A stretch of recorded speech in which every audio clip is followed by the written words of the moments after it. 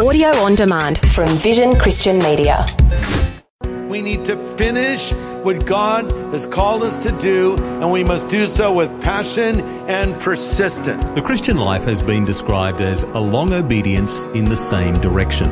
Pastor Greg Laurie urges us to stay focused and keep going. The devil's two favorite words are give up. So don't give up. Keep building. And you do so with enthusiasm, and you do so with passion. Listen, the critic only wins if you quit.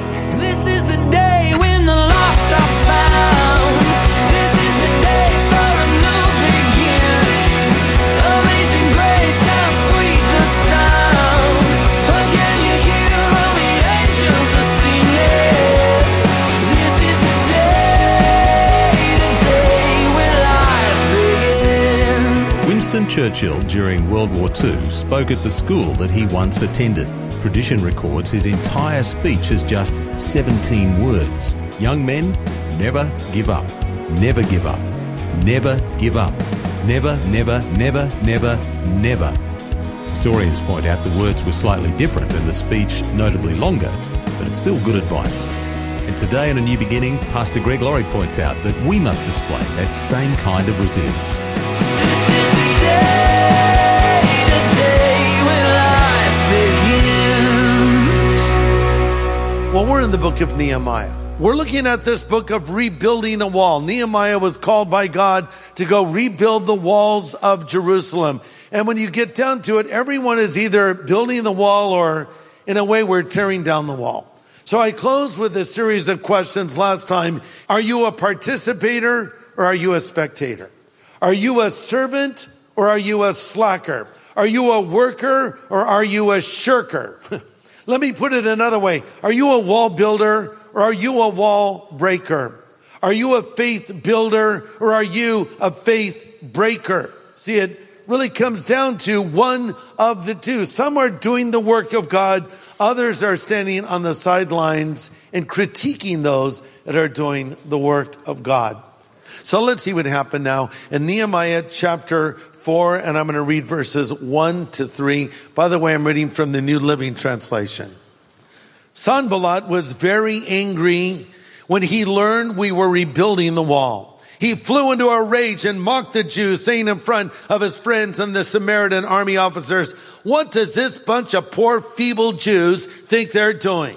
Do they think they can build the wall in a single day by offering just a few sacrifices? Do they actually think they can make something of stones from a rubbish heap and charred ones at that?"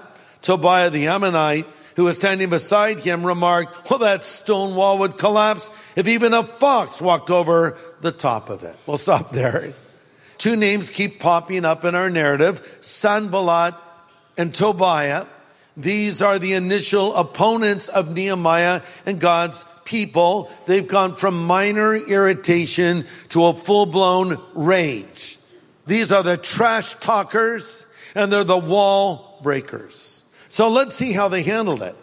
Nehemiah prayed about the criticism and he persisted in the rebuilding of the wall. What I love about Nehemiah is he never stopped building the wall, ever, not even a coffee break. He just kept building and building. Look at Nehemiah 4, verse 4. Then I prayed, "Hear us, O our God. We're being mocked. May their scoffing fall back on their own heads, and may they themselves become captives in a foreign land. Do not ignore their guilt. Don't blot out their sins, for they have provoked you to anger in front of the builders." And at last the wall was completed to half its height around the city, for the people had worked with enthusiasm. So what do you do when you're critiqued? What do you do when you're attacked? You take it to the Lord in prayer. Yes, Nehemiah was praying, but he was also practical. Look at verse 9 of chapter 4. We prayed to our God, and we guarded the city day and night to protect ourselves.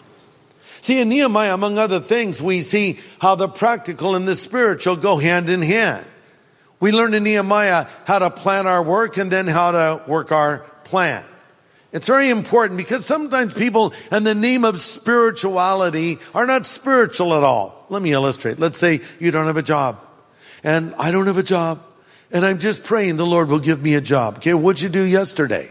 I just stayed at home and prayed in my lazy boy. In your lazy boy, yeah. I slept a little too, I have to admit, but I prayed.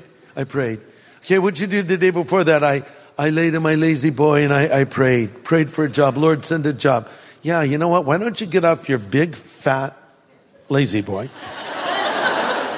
and fill out a resume and submit it to as many places as possible and pray over every one. See, there's a place for the spiritual and there's a place for the practical. And the people on the wall, they prayed, but they were practical as well. Verse 13, we had armed guards behind the lowest parts of the wall in the exposed area. I stationed the people to stand guard by their families, armed with swords and spears and bows. Wait, shouldn't they trust the Lord? Yeah, trust the Lord and protect yourself. They were practical and prepared. And they held their course. Nehemiah sets up a system. There's a 24-hour guard in place. And if anything happens, if there's any problem, they're to sound a trumpet. Nehemiah 4:18. Blow a trumpet. And if you hear the trumpet, go fight. But be reminded, our God will fight for us. Well, if you've just joined us, you're listening to A New Beginning with Pastor Greg Laurie from Harvest Christian Fellowship in Riverside, California, USA. And he's presenting a message in Nehemiah chapter 4. It's called Dealing with Criticism. Really practical stuff today. Let's continue. My last point, we need to finish what God has called us to do. And we need to do it with passion and persistence. Let me say it again. We need to finish what God has called us to do, and we must do so with passion and persistence. Look at verse 6. The wall was completed up to half its height around the entire city, for the people had worked with enthusiasm. Listen to this. The most dangerous part of a work is when it's half done. When it's half done, the halfway point. They're just thinking, oh man, we've worked so hard and we still have another half a wall to build. But then again, look how much you've accomplished. So you just continue on, and you do so with enthusiasm, and you do so with passion. Listen, the critic only wins if you quit. The devil's two favorite words are give up. So don't give up. Keep building. Don't give up on your marriage. Don't give up on your family. Don't give up on your life and your spiritual growth. Here's a verse I already quoted. I want to come back to it in closing. Verse 10 of Nehemiah 4, the people of Judah began to complain. The workers are getting tired. There's so much rubble to be removed. We'll never be able to build the wall by ourselves. Have you ever felt that way? Oh man, I'm trying to get my life sorted out, but what a mess. All the rubble, all the trash. Yeah, sometimes you got to move out the old junk to make room for the new. You know, I don't know why, but I have some kind of weird fixation with Converse shoes. You know what I'm talking about? I love them. I wear them all the time. And my wife says, you have too many pairs of Converse shoes. And she says, if you get a new pair, you have to get rid of the old pair. But I don't want to get rid of an old pair. I like the old pair. They're really worn. No, if you get one new pair, you have to get rid of an old pair. Well, I don't get rid of any of them, and I have a lot of them now. Even when they're falling apart, I just glue them back together and keep wearing them. But there's a principle there. You know, you want the new and get rid of the old. So, you know, maybe you've been struggling in your life. You have a struggle with alcohol. It's your downfall every time. So you've said, Lord, help me, and you've been able to be free from it for a month or 6 months, and it's great. Okay, now take the practical steps. You have any booze left in your house? Hey man, pour it down the toilet. That's a practical step, isn't it? Or maybe you have a problem with pornography, and you keep going back to your computer and looking at porn, or you look at it on your phone and you say, I just can't overcome it. Well, you can get these little internet filters, but maybe they don't always work as well. Here's a revolutionary thought. If it was necessary, get rid of your stinking phone. Do you think you could exist without it? By the way, you can get phones that aren't smartphones. They actually just dial and make phone calls. You can't go online and do all that other stuff with them.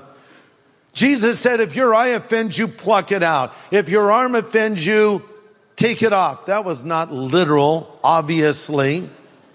He's saying whatever it takes to be free from that sin that might be dragging you down, take action. And if that meant literally removing an electronic device from your life, do it. If you have old friends that are dragging you down, get some new friends that take their place. Stop hanging around the godless people and start hanging around godly people. See, there's the practical and there's the spiritual. Take action. Clear out the rubble. Clear it all out. And now rebuild the wall, a brick at a time. Just start right where you are. I know it's overwhelming, but I want you to consider an oak tree for a moment.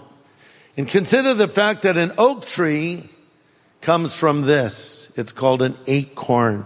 I'm holding an acorn. When planted in the ground, it takes a while to break ground, but it can turn into an oak tree. But it's sort of a picture, isn't it, of life? Like here we are, and we're planting that little seed, and we're hoping it will grow into something that will stand the test of time. So here's the good news. Next time you see an oak tree, remember it started with an acorn that held on. Look at that acorn and just be reminded of what a nut can do. You start where you are. But you need God's help. The people called out to God, Lord, help us. And you need to call out to God. Only He can help you to do what He wants you to do. Let me close with this one last thought. Remember how they were to blow the trumpet? And if the trumpet blew, that meant they were all to rush to that spot because there was a breach in the wall. The Bible tells us to listen for a trumpet too.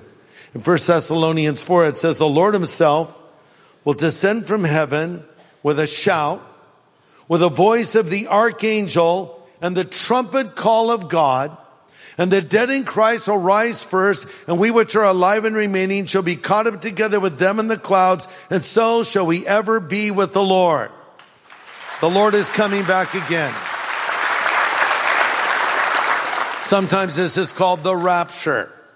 It comes from the root word harpazo, which is used many times in the New Testament. It means to be moved suddenly, to be moved quickly.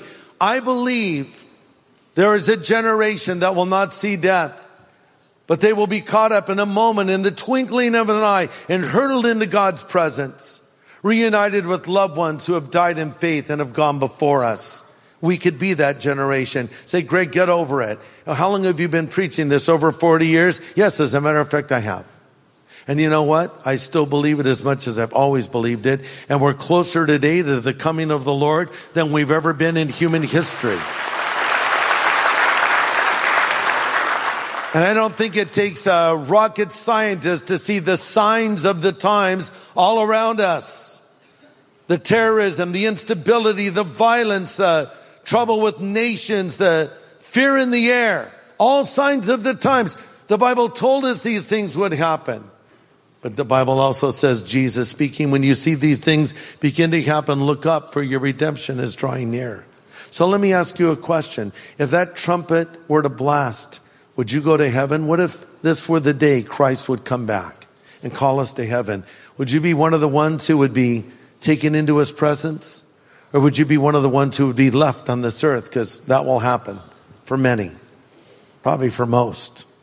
But all who believe in Jesus will go to heaven. And look, I know I'm getting to heaven. If I get there via rapture or death, one way or another, I'm getting there. I have God's word on it because Christ died for me on the cross and paid the price for all of my sin. And I believed in Him. And you can too. So we're going to close now in prayer.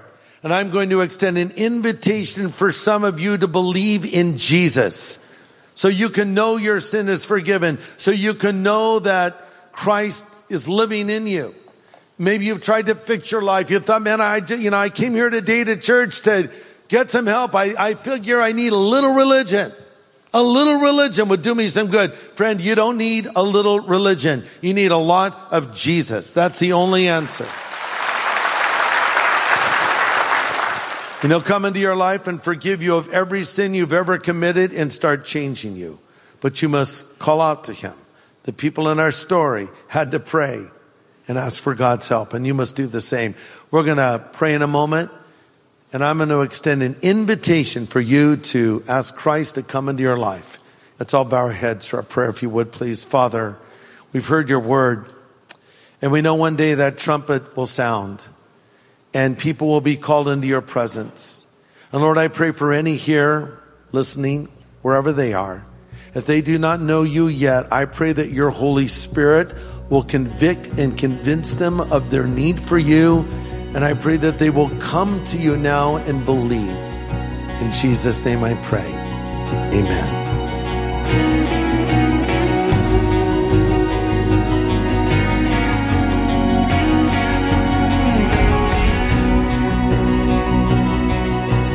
Pastor Greg Laurie with an important word of prayer. And if you'd like to make that kind of change today in your relationship with God, Pastor Greg would love to help you right now. I think people are surprised that it doesn't take years to become a Christian. It doesn't take months. It doesn't take weeks. It doesn't take days. It doesn't even take hours. You can believe on the spot. And I would like to lead you in a prayer where you can ask for his forgiveness, a prayer where you can receive Jesus Christ into your life as your Savior and Lord. So if you want Christ to come into your life, if you want him to forgive you of your sin, if you want a second chance in life, if you want to go to heaven when you die, stop what you're doing and pray after me. These words: Lord Jesus, I know I am a sinner, and I'm sorry for my sin, and I turn from it now, and I choose to follow you from this moment forward as Savior and Lord, as God and friend. Thank you for loving me and calling me and forgiving me. In Jesus' name I pray. Amen. Amen. We'd love to follow up with you by sending something called our New Believers Growth Packet. It'll help you get started living as a Christian. We'll be glad to send it to you free of any charge or obligation. It'll help answer some of the questions you might have and help you build a solid foundation for your faith. Just ask for the New Believers Growth Packet when you contact us on 1-800-00-50-11. Well, next time, Pastor Greg and his wife Kathy invite a couple of special guests into the studio. They've travelled a rough road of trial and challenge. They're eager to share their hard-learned lessons that God has taught them along the way. That's tomorrow, right here on A New Beginning. This is the day when life begins. Now, if you'd like a copy of Pastor Greg's full message from today, get in touch with Vision Christian Store. It was called Dealing with Criticism. Just go to visionstore.org.au or call 1-800-00-50-11. Thanks for taking time to listen to this audio on demand from Vision Christian Media. To find out more about us, go to vision.org.au.